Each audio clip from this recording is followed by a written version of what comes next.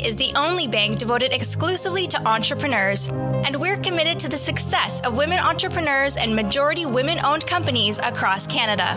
As a proud partner of the Thrive podcast, we're here to help you start, grow, or scale your business. Find out more at bdc.ca/women today. Scotiabank is proud to co-present the Thrive podcast for women entrepreneurs. Through the Scotiabank Women Initiative, Scotiabank aims to help advance women-led businesses with access to capital, education, and mentorship. To learn more, visit scotiabankwomeninitiative.com.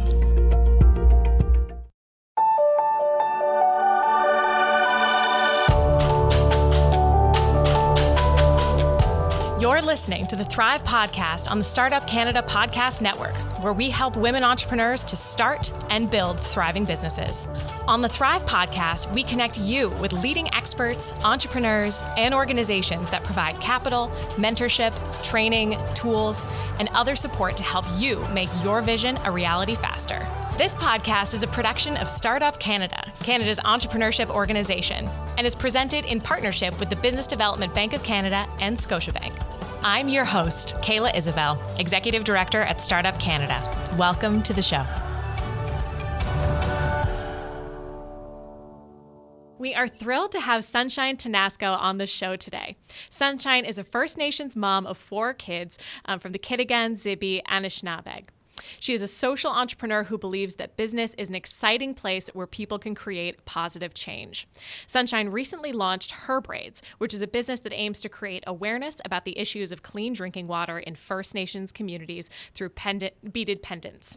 Her Braids has committed to donating 10% of their profits to the David Suzuki Foundation's The Blue Dot Movement. She is also the CEO of Powwow Pitch, which aims to give Indigenous entrepreneurs the platform to showcase their entrepreneurial endeavors and a chance to win startup cash and mentorship.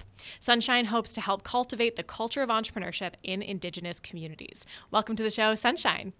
Thank you. Thank you for having me. This is my first podcast. Yay. Yay. Here we go. It's going to be a good one. I can just sense it. So Sunshine, as we dive into today's conversation, what's the one piece of advice that you want women entrepreneurs in our audience to take away? I think I'd like women entrepreneurs to be gentle with themselves. I feel like, entrepreneurship, you're naturally tough on yourself. And I find the older I get, the more gentle I get with myself. So that's, I guess, that's what I'm hoping, that every entrepreneur sort of learns a little bit quicker. Mm-hmm. I love that sentiment. It's actually what my one piece of advice that I've been giving to entrepreneurs is exactly on that same vein. Women entrepreneurs and all entrepreneurs, that especially under our current circumstances, being gentle to ourselves is more important than ever. Mm-hmm. Mm-hmm. So walk us through your social entrepreneurship journey. What are you doing now, and how did you, come to this place? Yeah, it just sort of unfolded naturally, organically. I stumbled upon entrepreneurship as a lot of entrepreneurs do. It started off with me making baby moccasins for my second daughter, and they just sort of took off. And I went on Dragon's Den, and once I made a deal with the Dragons and was aired on TV, that was it. That was the beginning of the end, I guess. And that just solidified my whole journey. I think once you become, your own creative boss, and once you feel that freedom and that excitement within creating projects, you're hooked on that, where you become self-sustaining. So once I started my first business, which was baby moccasins, that just sort of led me to other businesses. I did have a couple of jobs in the middle of those projects, but then I got fired from a job which I loved, and I felt that I was very good at. It was just I had very big differences with the woman in charge, and so that led me to start Powwow Pitch. And the reason I got fired actually was because I thought that Powwow Pitch and helping entrepreneurs, giving them a place to shine, I thought that would be really good for entrepreneurs. And, got fired because someone else didn't agree with that. And so I did Powwow Pitch for the first year, which was my other project. And that's a pitch competition for Indigenous entrepreneurs based on sort of something very similar to Dragon's Den. And did that for free because I just felt like this needs to be done. And, it's not being done. And I think it's super important. And long story short, this is going to be the 6th year that we're doing it. And now, this is the first year that we're taking it national, and that's going to be launched soon. So I know it's something that it's like, it was a passion project that sort of led into, okay, now it's like something real and concrete, and people are, into it and appreciate it. And it's just a real feel good project. And so at the same time as I launched Powwow Pitch, I also launched Her Braids to bring awareness about the need for clean drinking water in First Nations communities. And it just basically started because a pipe broke in Gatineau, a water pipe, and they dug up the entire sidewalk, the entire road on a main drag here in Gatineau, and had it fixed within months. And our community, which is an hour and a half north of Ottawa, and it's touching the French town of Maniwaki, 40% of our community still doesn't have clean drinking water. Wow. And we're touching a French town where everybody has clean drinking water. What is that? Like, really, what is that? And so it was to sort of bring awareness, so I wrote to the David Suzuki Foundation, and what started off, which was supposed to be a 9-month, basically a fundraiser with, in partnership with the David Suzuki Foundation, has now turned into also 5 years of me not just selling these little beaded conversation starters, but going around, obviously pre-COVID, giving workshops and teaching people, some statistics, and teaching people how to bead and to create these conversation starters, as well as a children's book called Nibi's Water Song to talk about this issue specifically. And so I guess sort of it just sort of all one thing led to another, led to another, led to another. And here we are. Yeah, as it does. I find sometimes going through these conversations, especially with different Thrive podcast guests, the path is not linear to entrepreneurship. That is for sure. And so when you think of some of the lessons that you've learned along the way, you started multiple businesses, really with a similar sort of core passion that clearly comes across in all of your various projects. What are some of the lessons that you've learned along the way that you'd want to share with our Thrive podcast guests? I feel like you're never going to be completely ready. Every time you press go, it's always going to be like, oh my God, what am I doing? That sort of deal. I feel like there's never a moment where everything lines up and everything is perfect, and you just have to do it. And baby steps honestly make a difference. One tiny step a day, or even, take a friggin' day off, take 2 days off, and then take another baby step. But yeah, what was the question? Any lessons learned? No, it's great. Well, I think that's such an important lesson that was true pre-COVID, but also, as we navigate this global pandemic, everything is not going to be buttoned down. Like, we don't have all the answers about what the future is going to be, where we sit in that future, the future of work. There are so many questions that people are asking that we're not going to be able to get answers for. So I think that attitude of, take it baby step at a time, and maybe, just being sort of gentle on yourself through that process, because you're not going to have all the answers, at least for the interim.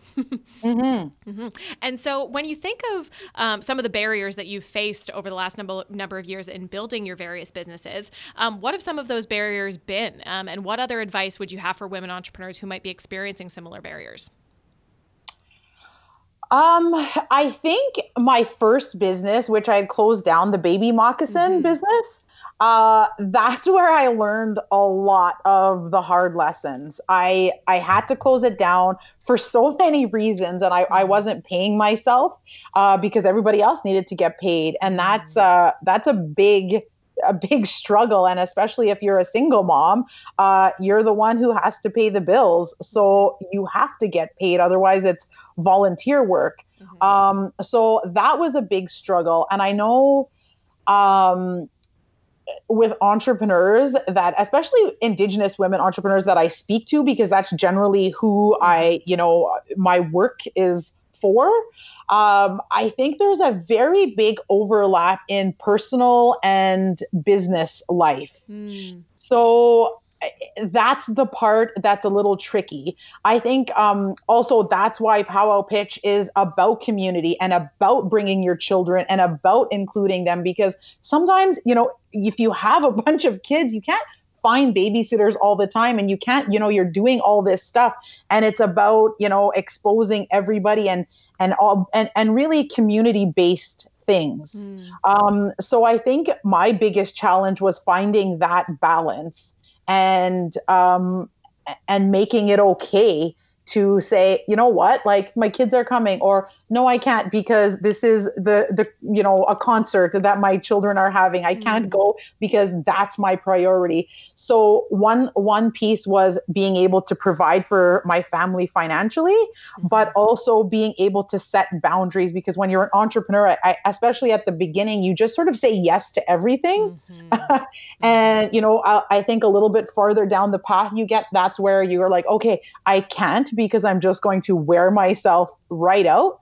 And I just need to say, okay, I'm going to work from this time to this time, and then I'm going to turn it off, even though the emails are coming in full throttle. So I love that you touched on, obviously life as a mom and life as an entrepreneur. Those are two very intensive jobs to have.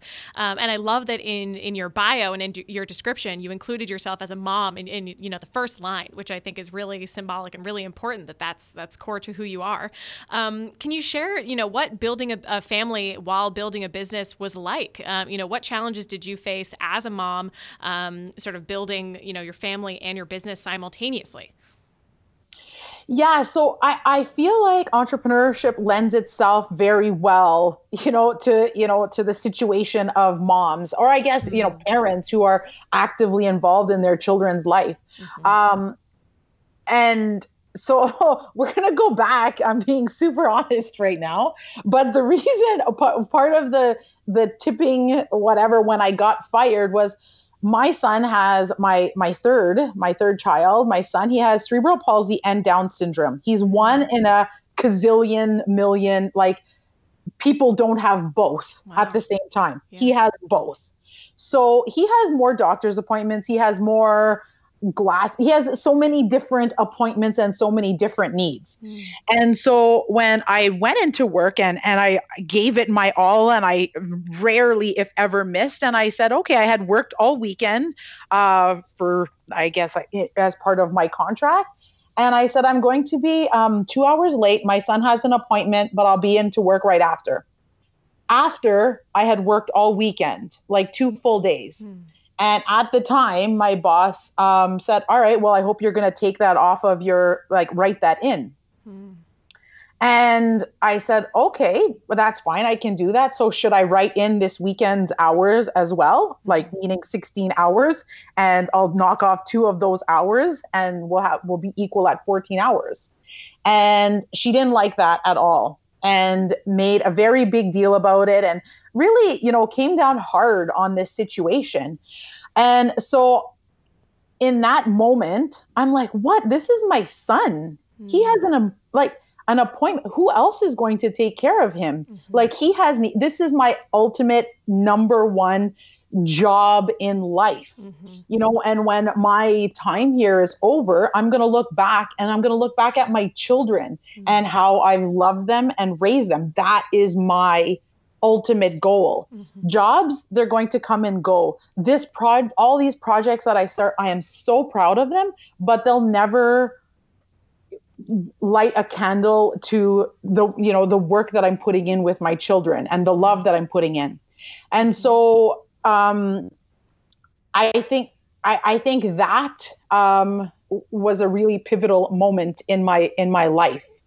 That moment of, okay, so mom first, job second. And so as an entrepreneur, I don't have to ask anyone. My children need this. Okay, boom, done. And all my work is scheduled around that. And so that's sort of why mom is first. Yeah, I love that. And I think there is incredible opportunity. And I've been speaking to many of our Thrive podcast guests about this, that entrepreneurship comes out of necessity in many situations, but also can be a really empowering move for women in business, that, taking control over the direction of your life, over your passion, and trying to, monetize it somehow, or really becoming an entrepreneur and creating the terms for your life. There's incredible potential there.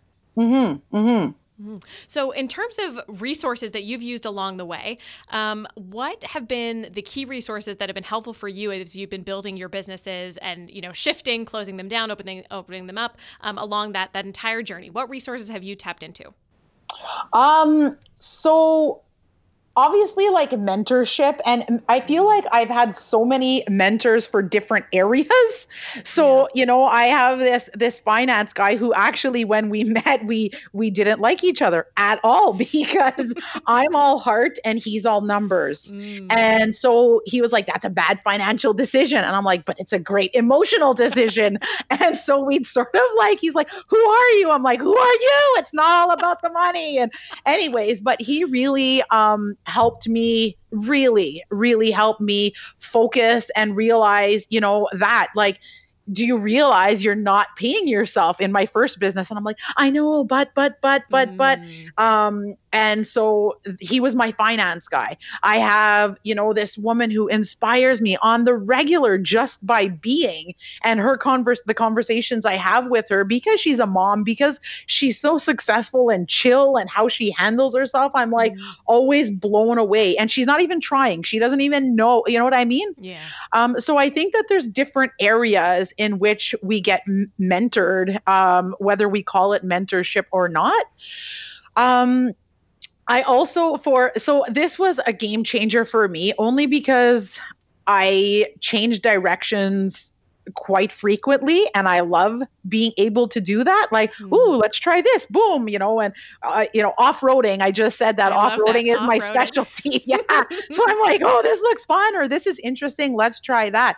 And so the business model canvas, I'm all about that life. I love that I can, take off a sticky, put on a sticky, dream boarding. I don't just do that for my personal life, which I also have, but I also do it for, my projects that I want to complete, or that I, see in the future. But otherwise, it's just surrounding yourself, like, Startup Canada, whenever there's events or whenever there's something, surround yourself with people who are trying to do it, maybe different projects, but who have that same desire to do good, and who are self-sufficient, and who are, going for it, whatever it may be. Yeah, I love that you keep calling it self-sustaining or self-sufficient. Like, I love that idea that, you can really keep yourself going, and that passion can fuel, how you sustain your life, and financially, emotionally. Like, there's so much to that statement. I love that. So if we think of, Indigenous entrepreneurs, before COVID, we know that Indigenous entrepreneurs don't or sort of lack a lot of the resources that can be tailored to local communities across Canada, and need additional support. I think we're seeing that more so now under COVID-19. What is your sense of the challenges that Indigenous entrepreneurs are facing today, and how can we support them moving forward? Visibility is a big thing.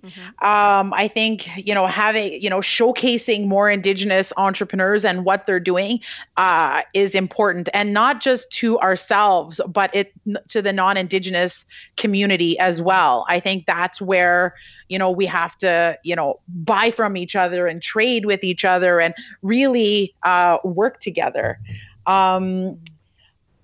Sorry, what was the question again? Wait a second, what am I answering? No, it's all good. So what challenges do you think Indigenous entrepreneurs are facing now, and how can we better support Indigenous entrepreneurs across Canada?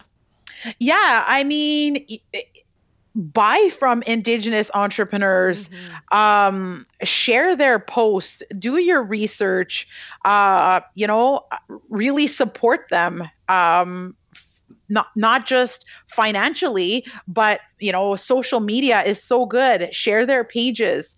I think that's pretty much it right now. Yeah. And so with Powwow Pitch, I would love to get a sense of, it's fantastic to see that Powwow Pitch is now scaling nationally. What are some of the stories and can you maybe bring to light some of the Indigenous entrepreneurs that you've met through Powwow Pitch and how that event has really propelled them into either growing their businesses or networking with other entrepreneurs that can sort of support them along their journey? Yeah, I mean, anytime you're around people who are about to go on the stage and tell people about their business, they're passionate. You feel their passion, and everybody's scared because who likes public speaking in front of an audience, And so just being surrounded by those entrepreneurs every year or 2 times a year or whatever we're having it, really the momentum just keeps going and picks up. We've seen entrepreneurs from owning construction companies, women who own construction companies, to beauty lines, to makeup, to restaurants, to tea makers, and just the really creative ways that they have, number one, started it or continue to grow it. Even though there are often barriers like, okay, they're living in a community way over here, or, they have this or whatever. So it's been really interesting, and I'm really grateful that people come out and participate every year and want it and ask for Powwow Pitch, because not only do we try and help showcase their businesses, but it really inspires everybody else who's involved in the project, because you never know who's watching, and we really need to see Indigenous faces succeed. And I think that's super important. In whether it's on TV, whether it's on podcasts, we really need to see like, oh man, that woman or that Indigenous person is doing it. And I didn't even think that was a possibility, but frig, yes, it is a possibility. If they can do it, I can do it. So that's really that's the part that's important to me. And how do you see, the role that we need to encourage more Indigenous entrepreneurs to start and scale businesses? How would you suggest going about that? How do we create that entrepreneurial mindset within Indigenous communities, or is it already there and we just need to showcase it on a larger stage? Oh, entrepreneurship has always been a part of Indigenous communities. We trade all the time. I think that it's within our communities, and especially at powwows. I don't know who's ever been to a powwow who's listening right now, but there's, the drummers in the middle, and then the dancers around, and then all around the outside, there's all kind of vendors. You call it pop-up shops. We just call it vendors, whether it's food vendors or craft vendors or tea vendors or whatever. So it's already happening. Scaling, I also think there's a conversation to be had about scaling. What does scaling mean? I know, some people don't want to scale. Some people literally just want to be self-sufficient and create a good life for themselves. Why do we focus on scaling? So I think that's also something like, I don't know if we need to encourage that. That's up to the entrepreneur and what their life goals are, really. But, becoming self-sufficient, however that looks that's the key focus. Yeah, that's such a good point. And looking at what success looks like, scaling and having a giant multinational company, that's not what everybody's success indicator is. And I think that comes down to respecting individual entrepreneurs and what they want to get out of their businesses and the role that it serves in their lives. That's a really excellent point. So looking at, a key piece of advice that you would want to offer women entrepreneurs or potentially even Indigenous women, what would be the one key piece of advice that you'd want to leave entrepreneurs with from today's conversation? I just keep taking those baby steps. I think it's so important, and it adds up without you even realizing, and go slow, and slow is okay. The fast is okay too, if that's how, but slow and steady wins the race, really. Yeah, I think that's so funny. I feel like that's easier said than done. That entrepreneurs are always going a mile a minute in all these different directions.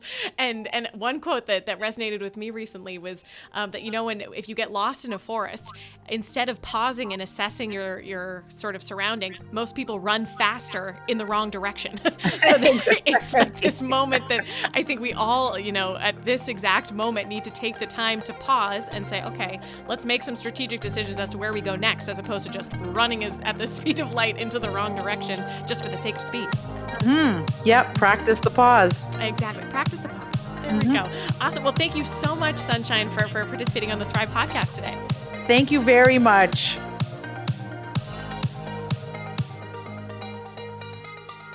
Thank you for joining us this week on the Thrive podcast, where we help women entrepreneurs to start and build thriving businesses.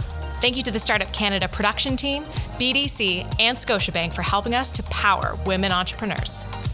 Visit startupcan.ca/women to download the playbook Resources for Women Entrepreneurs with a comprehensive list of support for you and your business. Visit startupcan.ca for the latest episodes of the Startup Canada podcast, hosted by Rick Spence, and plug into the Startup Canada network. Until next time, I'm Kayla Isabel. It's time to thrive.